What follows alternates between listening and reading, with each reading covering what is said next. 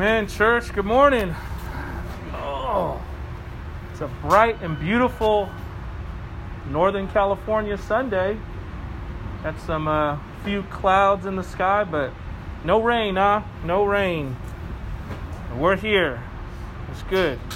Well, I take it everybody made the most of the Christmas they had, right? Not your typical Christmas celebration, but we persevere, we press on, we find whatever joy we can find in it in Christ, because that, again, is the whole reason why we celebrate it. But it's so beautiful that even though the holiday of Christmas is come and gone, we know as Christians, this is a lifestyle.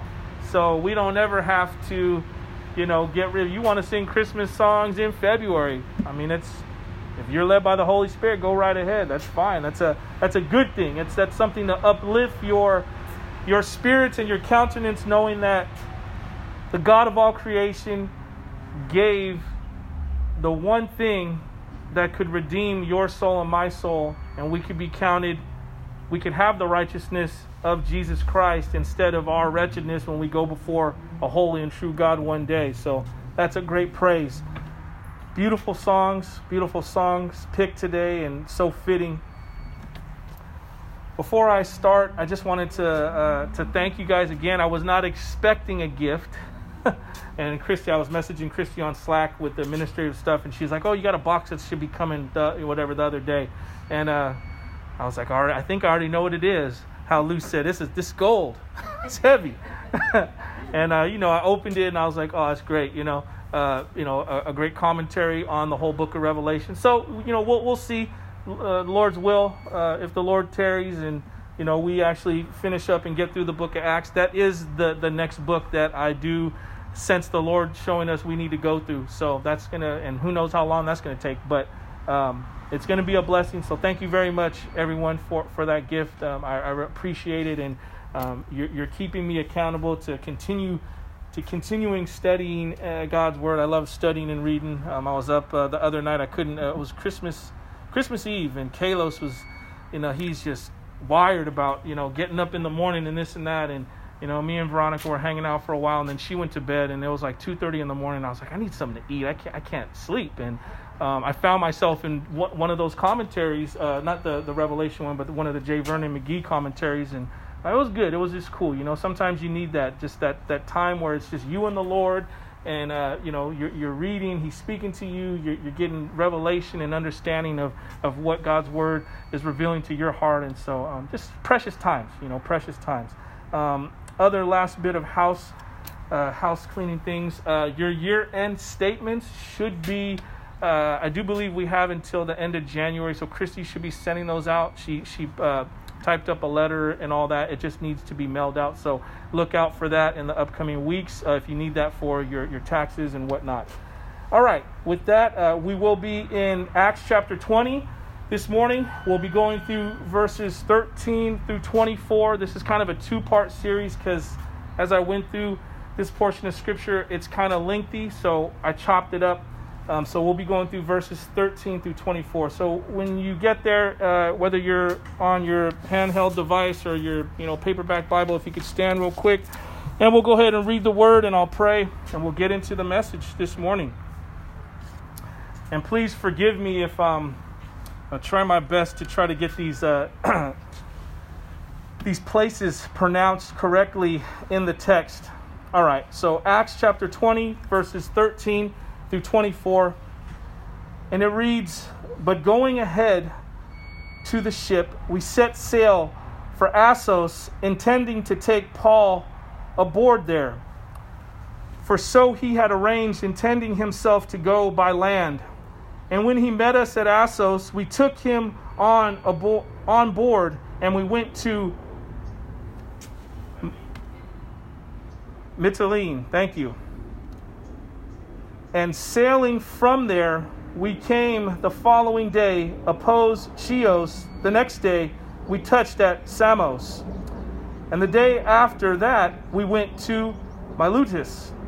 For Paul had decided to sail past Ephesus so that he might not have to spend time in Asia, for he was hastening to be at Jerusalem, if possible, on the day of Pentecost. Verse 17. Now from Miletus he sent to Ephesus and called the elders of the church to come to him.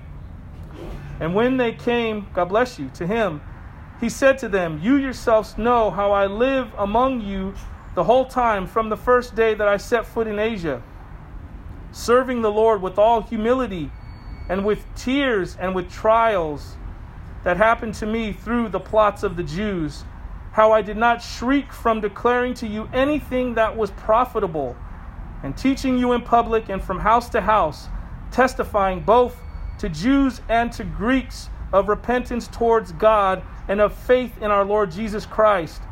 And now behold, I am going to Jerusalem, constrained by the Spirit, not knowing what will happen to me there, except that the Holy Spirit testifies to me in every city that imprisonment and afflictions await me.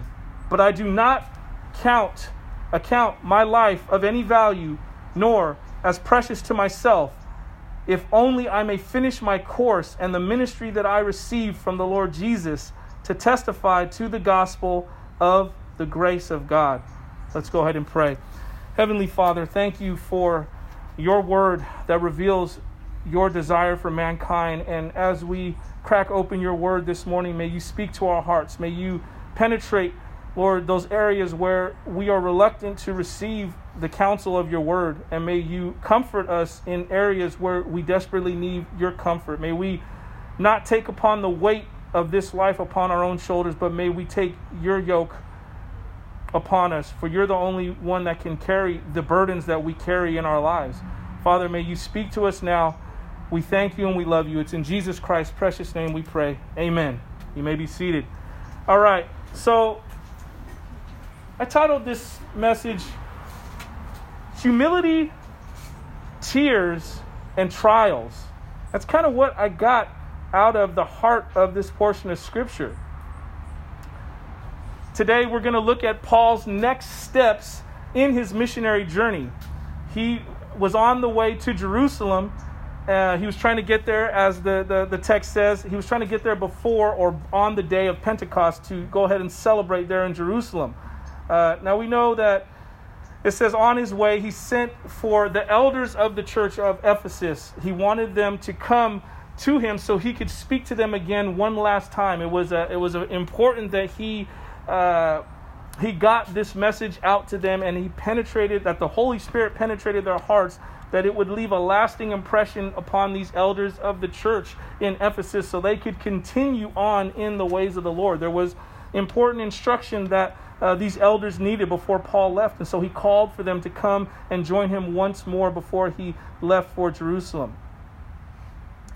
This conversation he had with the elders from the church, that's going to be the focus of our message.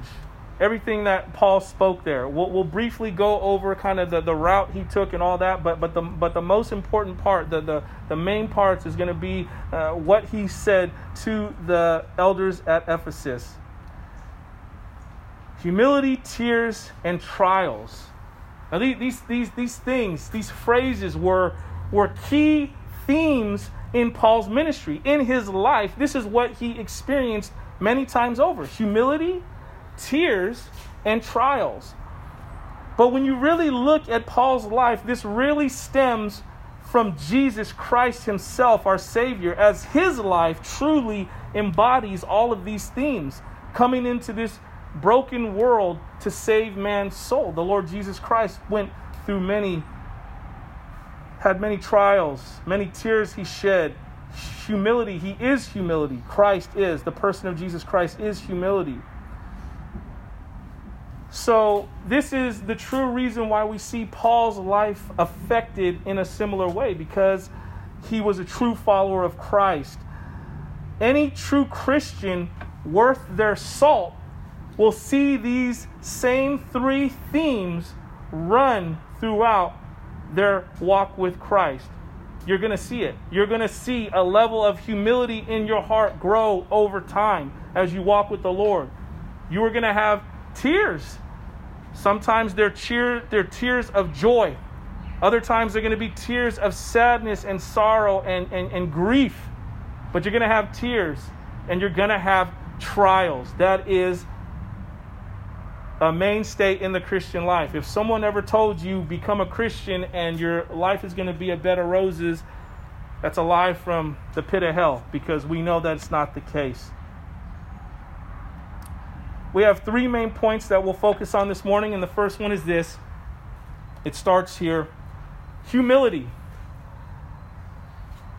As I was studying, I found the biblical definition as from the King James Version, Version, the dictionary from there. And it reads, humility is this: freedom from pride and arrogance, humbleness of mind, a modest estimate of one's own worth.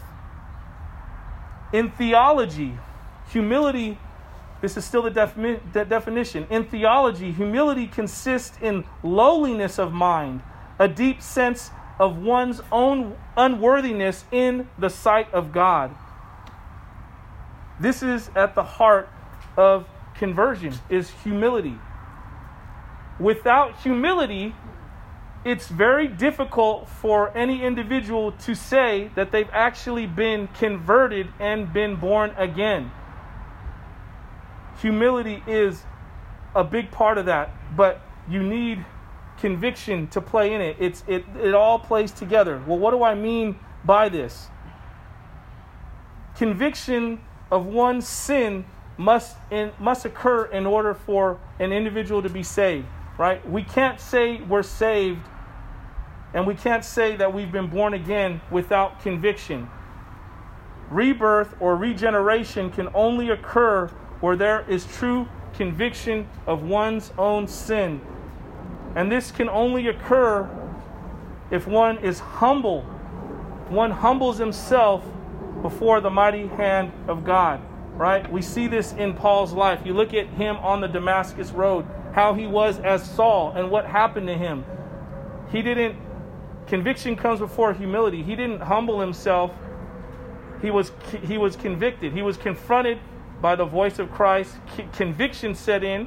He recognized who Christ is. He recognized who he is apart from Christ. He recognized his sin in the sight of the Lord Christ, and that conviction caused humility. So we see this effect take place. I think if you look at your own life, you look at your own conversion experience, when you were truly converted, conviction played a major role, right? Because if not, it would be like Moses telling the Israelites, you stiff-necked people.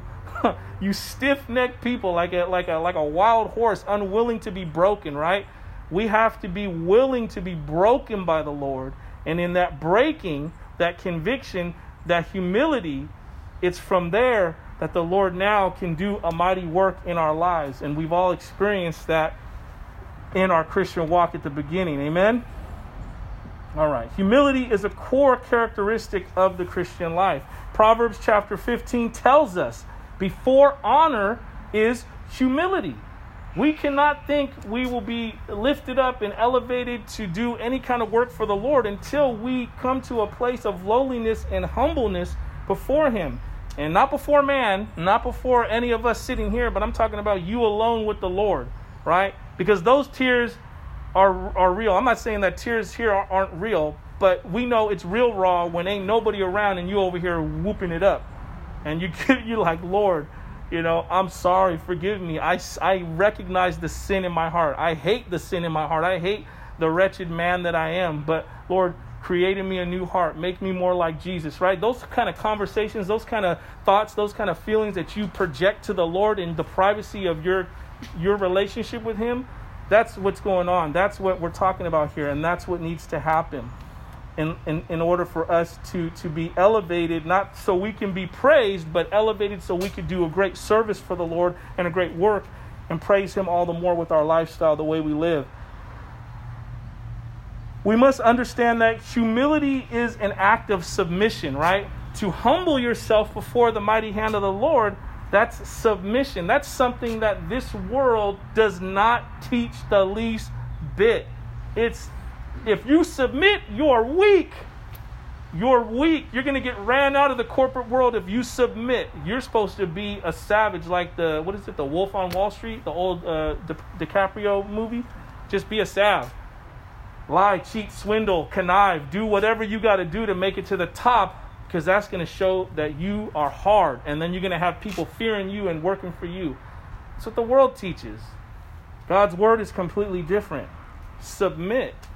The thing is, submit to those worthy of submission. Well, yeah, it's crazy because, yeah, if you have a boss that's not right, you are supposed to submit because that's your thing. But if he's telling you to do, or she's telling you to do something that's outside of the will of God and the word of God, then you don't need to submit, right? That's what we're going through this with this whole pandemic and what the government's telling us to do. We're doing our best as believers in Christ to abide by the mandates of the Santa Clara County. But the minute that they get out of line and start telling us that we can't worship God, then okay, now we're going to have to, it's going to get a little more hairy when that happens. But again, submission, humility is an act of submission. If we are unwilling to submit our lives under the mighty rule of God, there will be no humility. There won't. Humility, again, this is not something that you talk about, right? Because a lot of times people will say, well, I'm humble, or this and that, and we speak about these things. But you see, humility is a verb. It's an action word. It's something you do. There's motion put to it, right? I can sit up here all day and preach, but if in the quietness of my own home, if I'm not submissive to the Lord, if I'm not loving my wife like Christ loves the church, if I'm not teaching my kids and raising them up in the way of the Lord, not by just the Bible teaching, but by my actions, how am I relating to them? What am I doing with my time? If those things don't correlate, I don't care how much I stand up here or any other pastor or any other Christian says they're humble, they're not humble. There's no humility there. Humility is shown through your actions. Maybe other people. I think the best bet for us is that's a daring task. Ask somebody close to you, am I humble? And then we'll get a better answer, because by our own estimate, we kind of view ourselves as, I'm pretty good, I'm okay, but then the people close to us, they're going to have a better take on, are these things really true? Do these things really translate to our personal relationships with other people? All right, the second main point is this: being led by the Holy Spirit versus being led by our own understanding. We have to understand there's a clear distinction. There's a dividing line between being led by the Holy Spirit and being led by my own intuition, what I think is right, what I believe is to be good, and what the Holy Spirit's showing me to do. Many times during Paul's ministry, he was led into situations by the Holy Spirit that he would have never normally gone into on his own intuition. He was led by the Holy Spirit, not by himself. Like the rest of us, without the Holy Spirit, Paul would have been walking by his own sight, not by what the Spirit of God was directing him to do or where he was to go. The reality is simply this, and we know this as students of the Word: God's ways are not our ways. So if we are walking by faith and not by sight, then we're going to be led into a lot of situations where they don't make logical sense to us, but we're compelled to go because of the Holy Spirit's promptings. I'm sure everyone here has many examples of a time or times when you've been led into situations and you're like, this does not make sense to me. I don't get it. I don't understand it, but I feel compelled by the Holy Spirit to go do this. And you go, and you're faithful, and you're blessed by it. Because the Lord has a greater purpose to mold us into the image of His Son, Jesus Christ. This is why we're led into situations where we're like, I don't get it, or it's uncomfortable.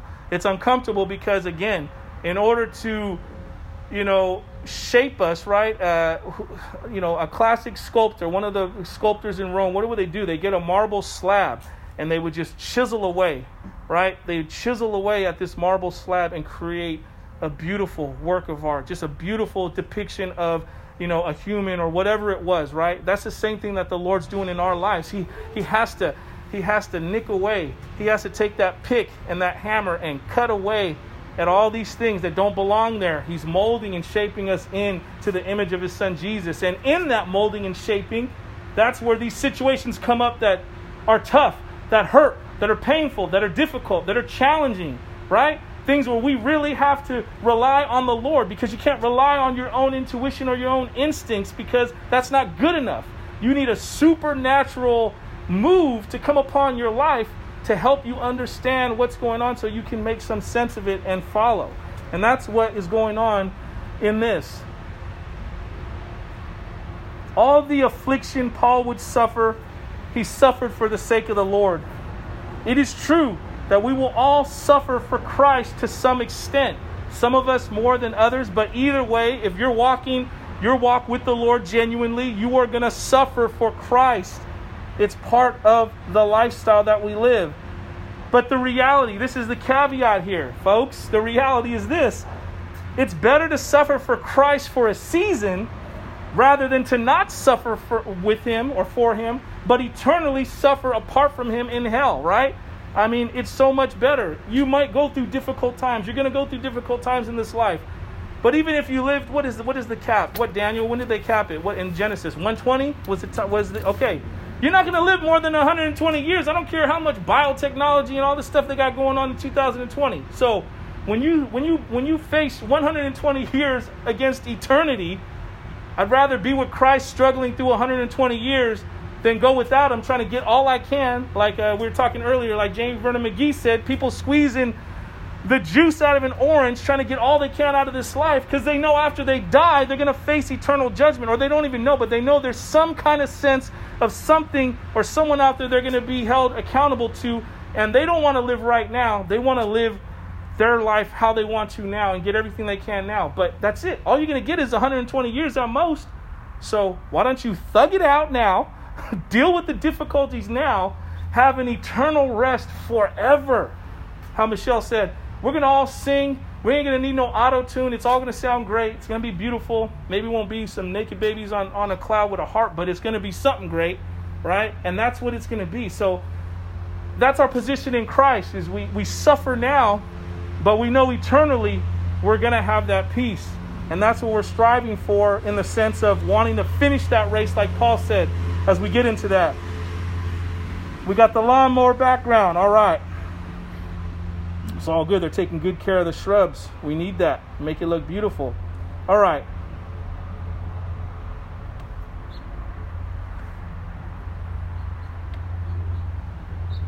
A perfect example of this, of following the leading of the Holy Spirit, is what we see in Paul. An example on the other side of someone who did not follow the promptings of the Holy Spirit and got in a whole bunch of trouble. One example, King Saul. Remember? It was going down. You know, he's got his armor on. He's got his soldiers. I mean, they're hand-to-hand combat. I mean, you know, guts are coming out. People are getting stabbed. People are getting beheaded. People are getting killed. It's a fight, you know. It ain't like a gun where you just get shot once and it's all good and you're done. I'm talking about you get, right? Anything that goes in, it's got to come out. And when it comes out, it rips. I'm sorry being graphic, but I'm just trying to paint the picture. So this is what's going on. He's scared. He's frantic. He's waiting for Samuel, because Samuel's supposed to do the sacrifice. He's getting frantic because Samuel ain't here. Samuel ain't here. I don't know what to do. He's stressing out, and he goes ahead and he does the sacrifice himself. Was he supposed to do that sacrifice? No, he's not a priest. He did not have the authority to. And in that, because he didn't follow the Holy Spirit's promptings, we all know his whole situation unraveled. It was never good after that for him. I mean, it's clear, right? Be obedient, no matter how difficult. I know we've been in situations, maybe not when we're hand-to-hand combat and having to kill somebody, fend for our lives, but we've been in situations where we're frantic. It's scary, right?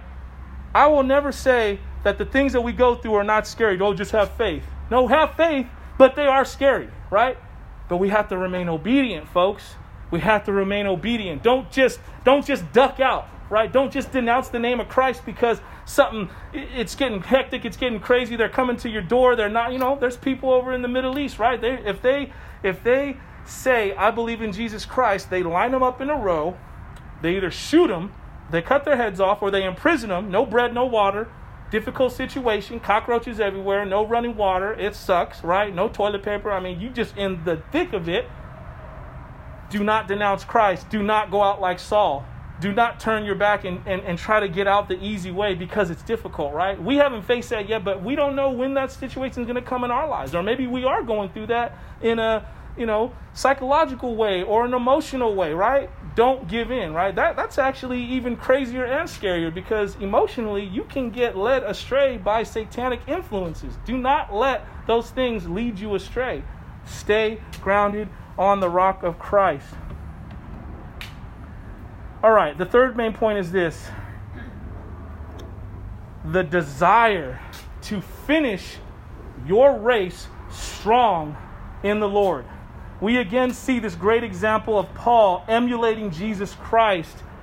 It's all about enduring trials and remaining faithful to the calling God has on your life, that God has on my life. Paul came to understand that he would suffer greatly in this life for the sake of the gospel. But the thing was, he didn't shy away from it. He embraced it. I was watching NFL Live this morning on ESPN. They did a segment on Mike Tomlin. If you don't know who he is, he's the head coach of the Pittsburgh Steelers. He has this saying, in the kitchen. They're talking about the Tomlinisms or whatever. He's got all these little phrases he's saying. He's saying, as a football goes, they don't run away from the kitchen, they run into the kitchen. This analogy is everything goes down in the kitchen. If you're a cook, if you're a chef, everything good goes down in the kitchen, right? It could get hairy, it could get crazy, ovens could burn, this and that, but the other side of it is a good side where all the good stuff happens. He's basically saying they don't run from the kitchen, they run into it. When Paul's talking about here, finishing the race, he knew that he was going to face all kind of difficulties, but he embraced it. He didn't run from the adversity he was going to face. He didn't run from the difficulty. He didn't run from these people that wanted to kill him. He ran to them. He looked at it like, you know what?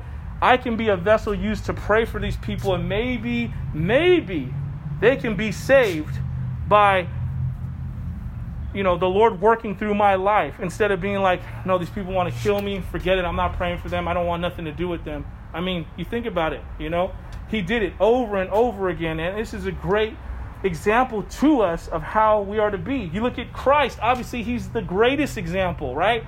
He went to the cross, despising the shame. He's the God of all creation. He created this earth. He created this universe. He created everything in it. He didn't have to stoop down to our level and take on flesh as a man to save us. He didn't have to do it, but he ran to it. He was willing to do it. He didn't run away from it. It's a great example of us finishing our race, having to finish our race and doing it well, doing it with the joyful heart. That's the other thing, right? That's another sub-point. Don't do it begrudgingly. Don't do it with the bad heart. You're better off not doing it at all. Nobody wants you to do a good deed if you're snickering about it and you're all bitter about it in your heart. It's crazy what's been going on in my household. I feel like this whole message has been tailored around, dealing with my son this week. But it's all good. He's 5 years old, but it's interesting to see these things come up. All right, let's go ahead and get into these first few verses. And it says, but going ahead to the ship, we set sail for Assos, intending to take Paul aboard there. For so we had arranged, intending himself to go by land. And when he met us at Assos, we took him on aboard and we went to... Daniel, help me with that word, please. Mityline. There you go, Mytilene. And sailed from there. We came the following day, opposed Chios. The next day we touched at Samos. And the day after that, we went to Miletus. Thank you.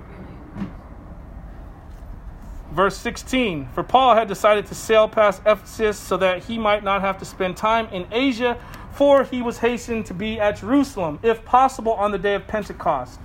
Now from Miletus, he sent to Ephesus and called the elders of the church to come to him. Okay. All that to be said, we pick up the account of Paul here on his journey. Remember, we have record of him. He revived, the young man Eutychus. So hard with these names. All right. He took a shortcut. After he was done with him, he took a shortcut. He wanted to go to Assos, but he apparently wanted to go by foot. It was understood that if he went by foot, he probably would encounter different people along the way. He would still be able to witness. And so this was the main reason that he decided to take that route. After he took that route, he ended up meeting them at Assos, and then they went on board the ship. Paul decided to sail past Ephesus. So now we're at the part where he wants to sail past. He wants to get to Jerusalem because he wants to get there in time for Pentecost. His intention wasn't to ignore Ephesus or the people there, but he knew that it would be impossible for him to just kind of go there for a little bit and that's it. That's like when you have a good friend. One of my aunts came by yesterday, and she may have intended to not stay long. We're outside hanging out, but with someone you love, someone you're close to, you're going to stay for a bit. It's easy for time to just go. And that's kind of the situation here. Paul knew if he stopped there, time was just going to go on and on and on. He wouldn't be able to get to Jerusalem in time. So that's where he said, you know what? I'm going to call for the elders of the church at Ephesus to come meet me. Let's have a meeting point. And that's where we're going to talk. And this is where the first part of the bulk of our message takes place, and next week we'll talk about the second part. So this is what the heart of the message is. Once they meet up at this new meeting ground, this is what went on, and what happened. So going on to verses 18 through 21, it says, "And when they came to him, he said to them," speaking of the elders in Ephesus, "You yourselves know how I lived among you the whole time, from the first day that I set foot in Asia, serving the Lord with all humility and with tears and with trials that happened to me through the plots of the Jews. How I decided not shrink from declaring to you anything that was profitable and teaching you in public and from house to house, testifying both to Jews and to Greeks of repentance towards God and of the faith in our Lord Jesus Christ." Okay, so this first part, it says, when they had come to him, he said to them. So if you look at Acts, most of the time in the book, Luke writes about Paul as an evangelist. He doesn't really write and speak about him as a pastor. But here we get to see the importance of his role as a leader and a shepherd of God's people. This is the only speech that Paul gave to the early Christians that Luke is recorded. But it's interesting, if you look at this and you look at all other Pauline books that Paul wrote, the theme is the same. You see so many striking similarities. Humility, tears, trials. This is a theme that is congruent all throughout the other letters that Paul wrote. He says, from the first day that I came to Asia, in what manner I always lived among you. Paul first calls his attention to himself as an example, not as an example instead of Christ, again, but an example as a follower of Christ. The application for us is this. Our lives should be like this as well, because we don't know. We may be the only Jesus some people see.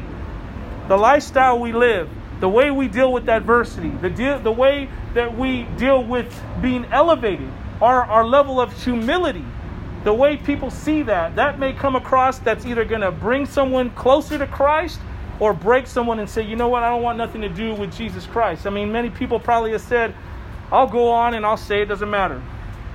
Someone like Creflo Dollar that's saying, I need this big old jet. For what?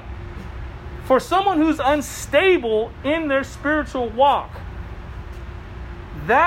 Them seeing that, because I've had conversations with people who said, this is why I don't do Christ. This is why I don't trust Christians. Y'all are fake. You got pastors buying $1 million jets while people are dying and saying it's all good because the Holy Spirit told me that. What? The Holy Spirit didn't tell him that. But you see, if you're not stable in your faith, that could break you. I'm saying that all to say this. That man's walk with the Lord, it has an effect on people. Your walk with the Lord, my walk with the Lord has an effect on people. If we want to be an effective witness, we need to recognize that and make sure, obviously, in private. That's what integrity is, that we're doing the right things when we're in private, where no one can see us, when it's just us and the Lord. But when we're amongst people, right, we're still living in a way that's honoring God, so that, because a lot of times people don't want to be preached to. They don't want to hear that. But they're looking at you. They're looking at me. They're seeing how we live. They're seeing the choices we make. And if you're making choices that align with the Bible, they may be more inclined to listen to you when you do open your mouth and speak.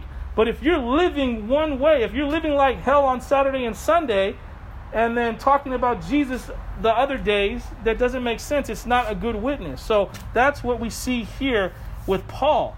He wanted to be a good witness, and he was emulating Christ. Paul didn't act like a religious celebrity and expect people to serve and honor him. He just wanted to serve the Lord with all humility. And again, this is our first point, humility. We see this best in the person of Jesus Christ. Again, the fact that he came into his own creation. He stooped down to our level. He allowed himself to be born of a woman, to take on human flesh, and to live amongst us. That's I don't have any words to describe that other than incredible. It's unheard of. But it's precisely the main reason why Jesus Christ can be a stumbling block to many. But let me clarify what I mean by that here. I'm not saying that Christ himself causes an individual to stumble, but it rather is the pride, the lack of humility within one's heart that causes them to stumble over Christ, because they can't recognize it. They can't see how he's the one who would do that. They say, well, isn't there something I got to do? You can't just tell me I just got to believe and have faith in Jesus and receive salvation as a gift and my soul's going to be saved. There's got to be something I got to do. There's got to be some kind of work that I got to do. I got to earn favor with God. Don't I got to prove that I'm a good person? And he becomes a stumbling block to those who can't see. But again, it's because they cannot humble themselves and receive that gift. I don't know if you've ever met someone, or if you know someone personally, where they can't accept love. They can't accept a gift. They can't accept a kind gesture. They have a hard time. They're, no, I don't need it. You know they're hurting. You know they need, whether it's a monetary thing or they need some emotional thing, like a hug or a kind gesture, but they cannot accept it. They just can't. And that's what we're talking about here, is those who can't accept Christ for who he is. He becomes a stumbling block to them, and they just don't get it. They lack the humility. They lack the conviction to humble themselves before the mighty hand of the Lord. Again, when we're speaking of Paul, he looked at his service to the Lord as a great honor. Knowing who Paul was outside of Jesus Christ, and to have Jesus to come and save him and set him apart for a service to do a great work from him, this was a very humbling thing for Paul to experience. Think about it. This was the man who walked around or rode around and had Christians murdered and killed, right? He was the one who was holding the coats of the men that stoned Stephen, the first martyr. So for him to go from that to now he is totally abandoned that lifestyle, and he's willing to sacrifice his own life for the sake of Jesus Christ, that is nothing short of amazing and a miracle. Only the convicting power of the Holy Spirit, only the supernatural power of the Holy Spirit can do that. You take someone who was strung out on some kind of substance or living a certain lifestyle for so many years, and all of a sudden they have a changed heart. There's a changed direction in their lives. That's the work, the supernatural work of the Holy Spirit. There was a conviction and a humbleness that occurred to allow that individual to come to this place that they are now in.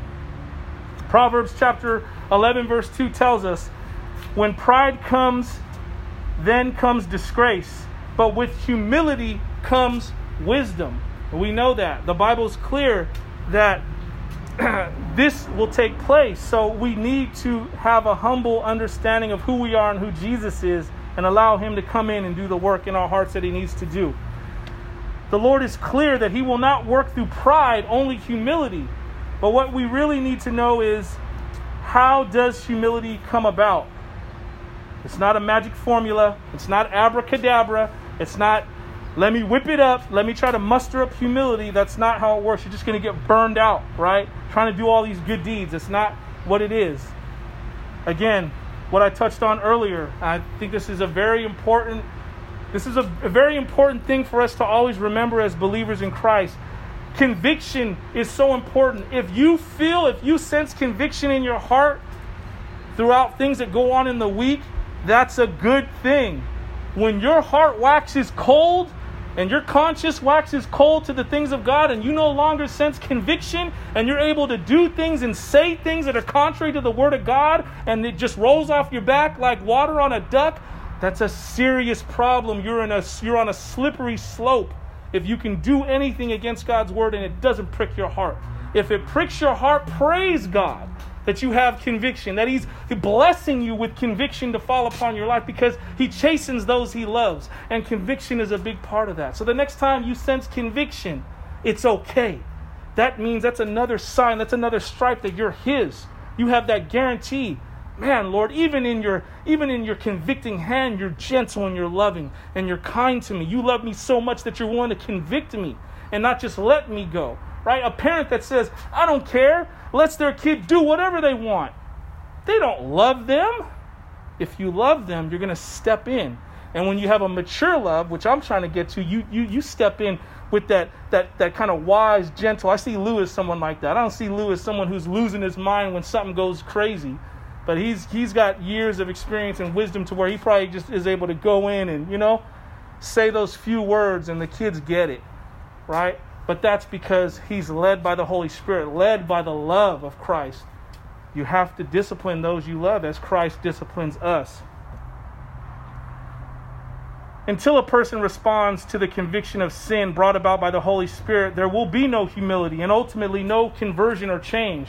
That's why psychologists, though they may be good in some instances, therapy, self-help, even a 12-step group, it only goes so far. It can only go so far. You can participate in any of those things and seem better. You and I, if you had a drug problem or a drinking problem, you can stay sober for 40 years. But what about that hole in your soul? Staying off booze is good if that's a stumbling block for you. But what about the hole in your soul?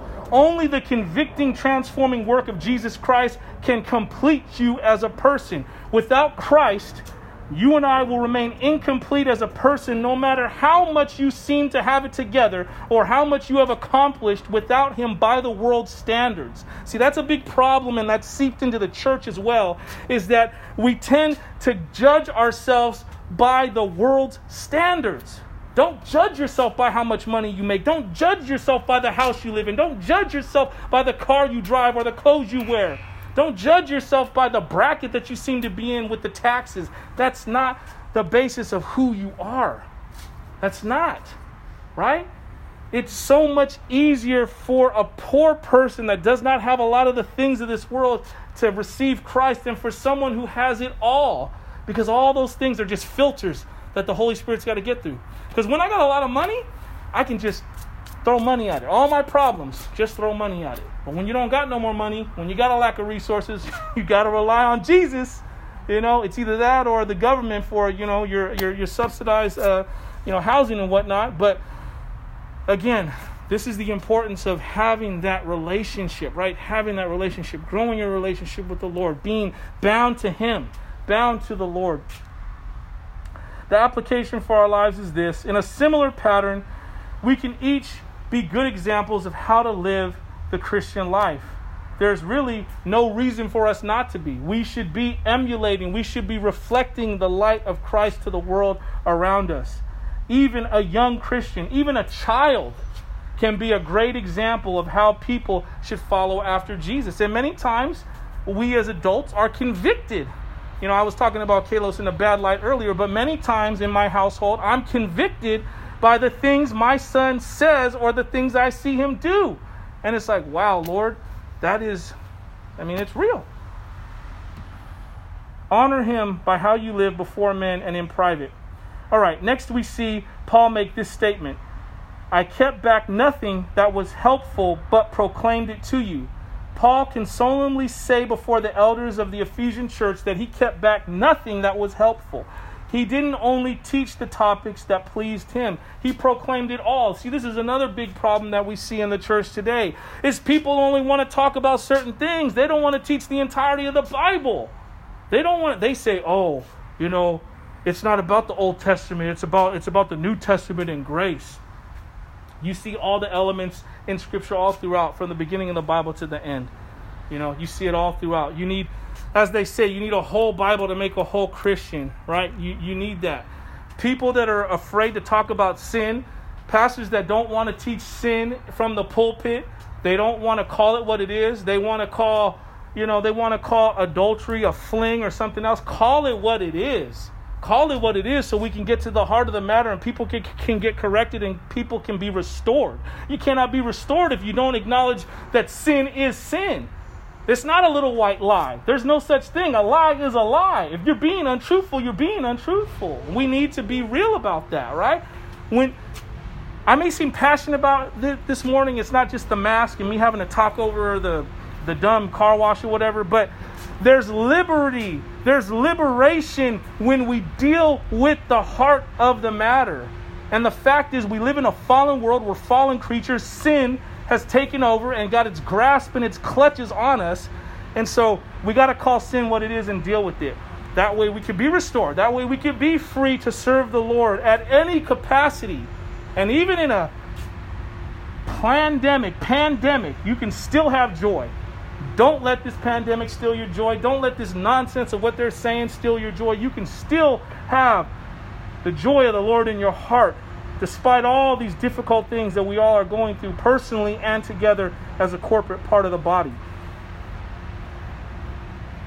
How many times have you and I held back something, not being fully truthful to the other person because we didn't want to offend them?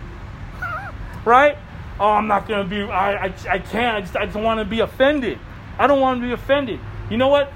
I would rather offend somebody now and see them not go to hell eternally than keep my mouth shut and be like, oh, I didn't even say nothing. And now, the opportunity that the Lord could have used for him to use me to speak into someone's life so they could get a glimpse of, you know what, I don't want to go down that road. It got lost because I didn't say something, right? We have to think about it and really consider, is it worth it to keep our mouth shut? Sometimes it is, but there's other times we need to speak up and we don't because we are afraid of offending someone else. The word of the Lord is offensive.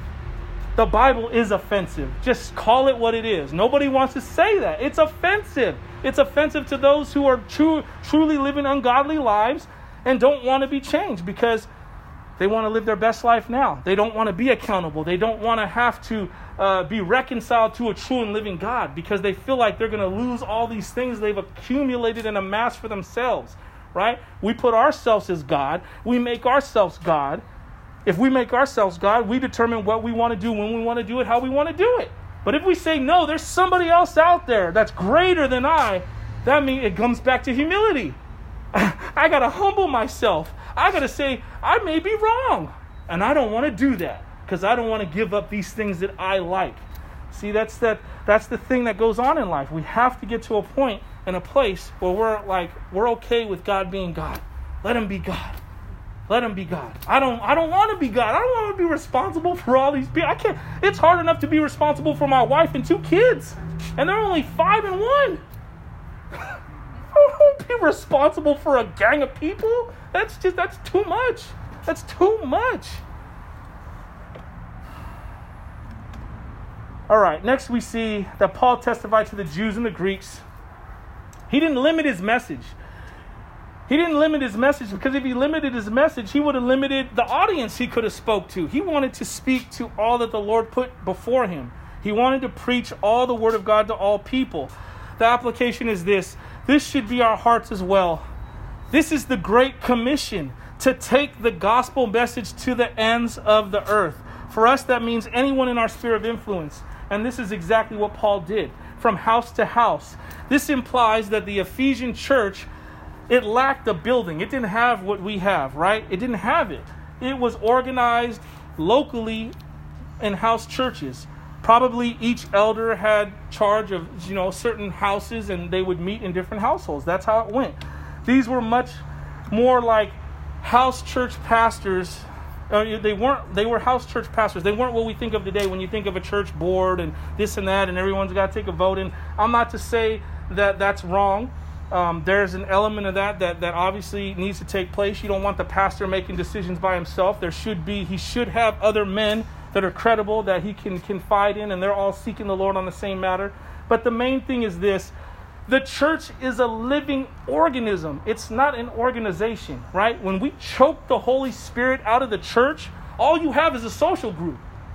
If you come here and the Holy Spirit ain't here, you're wasting your time. Because I don't want to kick it with y'all if the Holy Spirit ain't here, because it's pointless. You know what I'm saying? It is. I'm just being real. It's pointless. We want the church to be an organism that's living, vibrant, breathing, growing, right? Not an organization where everything is so sterile and mundane. And it's just crazy. Some churches where it's like, dude, I can pay for that seat, and I can have my name on a plaque, and that's my seat, and that's where I go.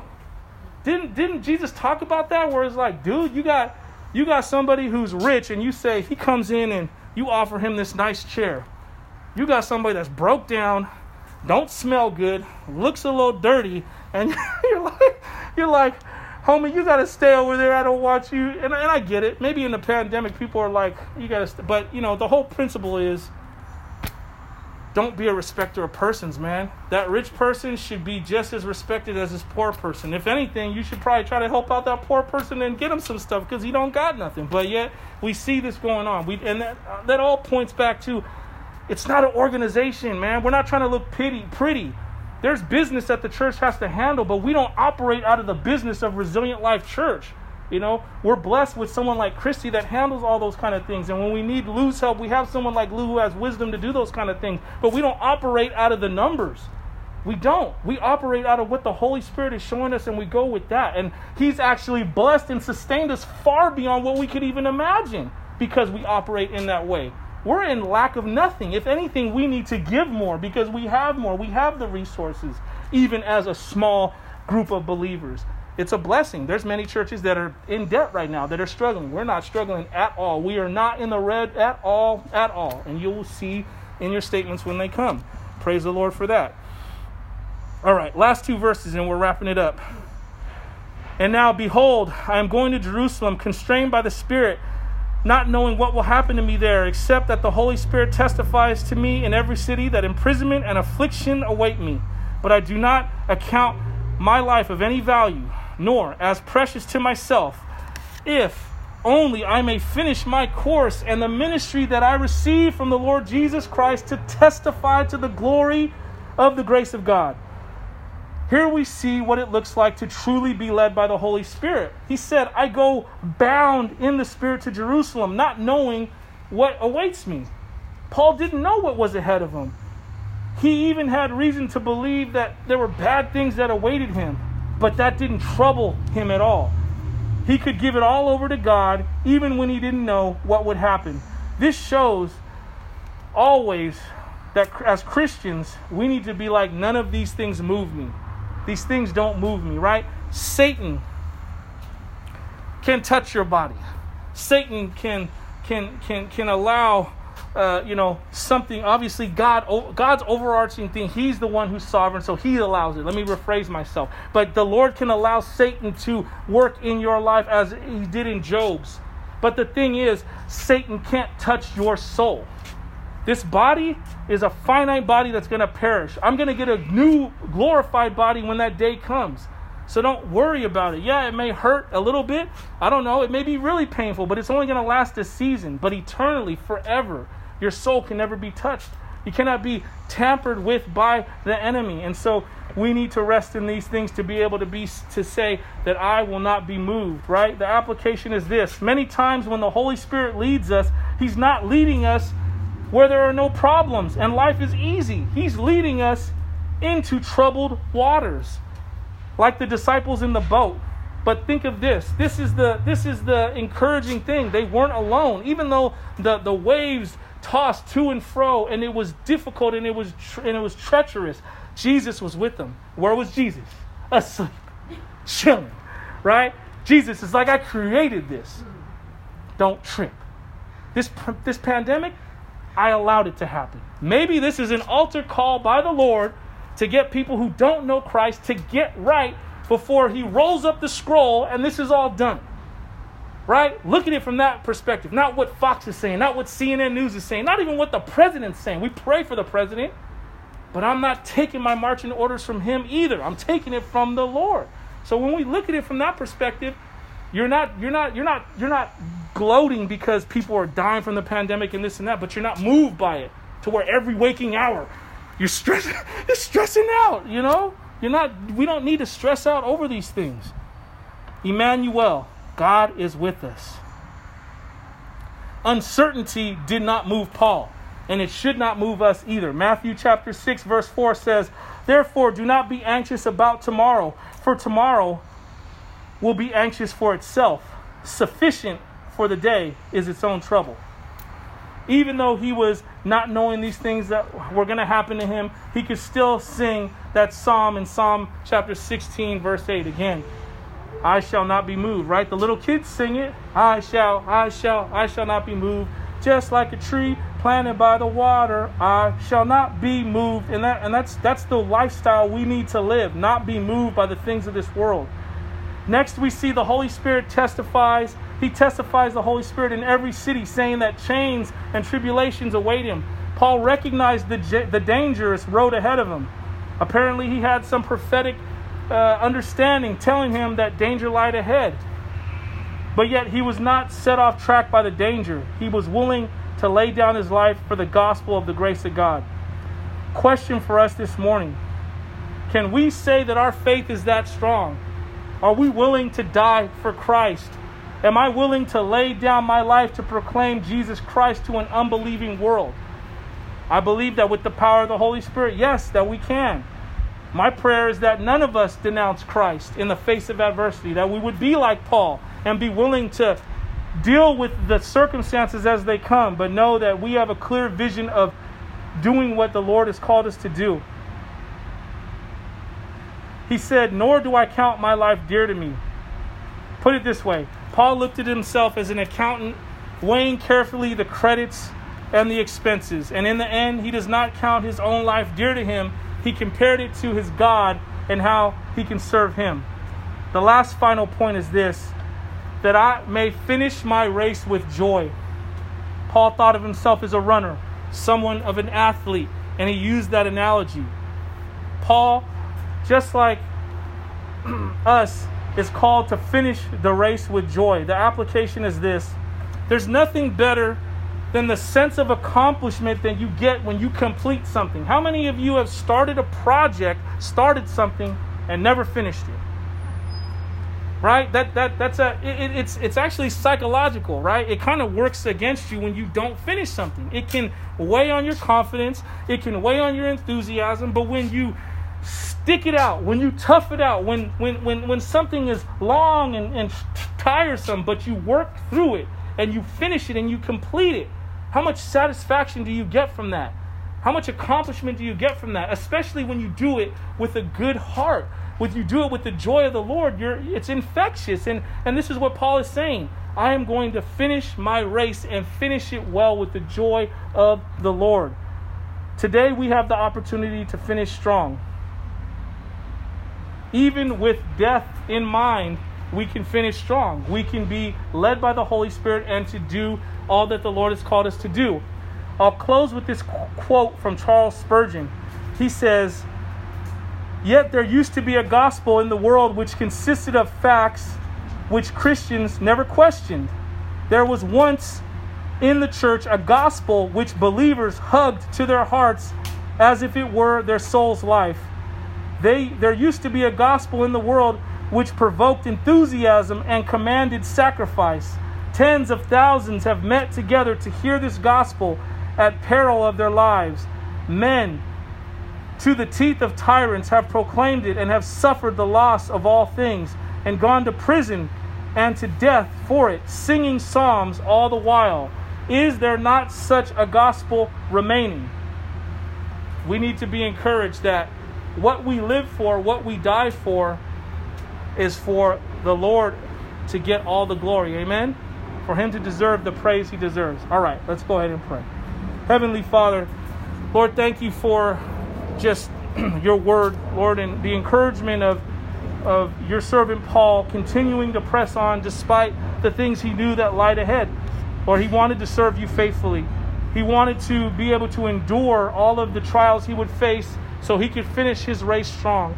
Father, as there's many different scenarios here just in this small group of people, that the things that we're going through, Father, may you help us to find our strength in you, our joy in you, to finish our race strong, to not give up hope. Maybe we're at a place now where we're desperate, where we're beat up, and it's difficult, Lord. Will you please meet us where we're at today and give us the encouraging hand, the encouraging lift that we need so we can continue, so we can finish our race strong. Father, we thank you and we love you. It's in Jesus Christ's name that we pray. Amen.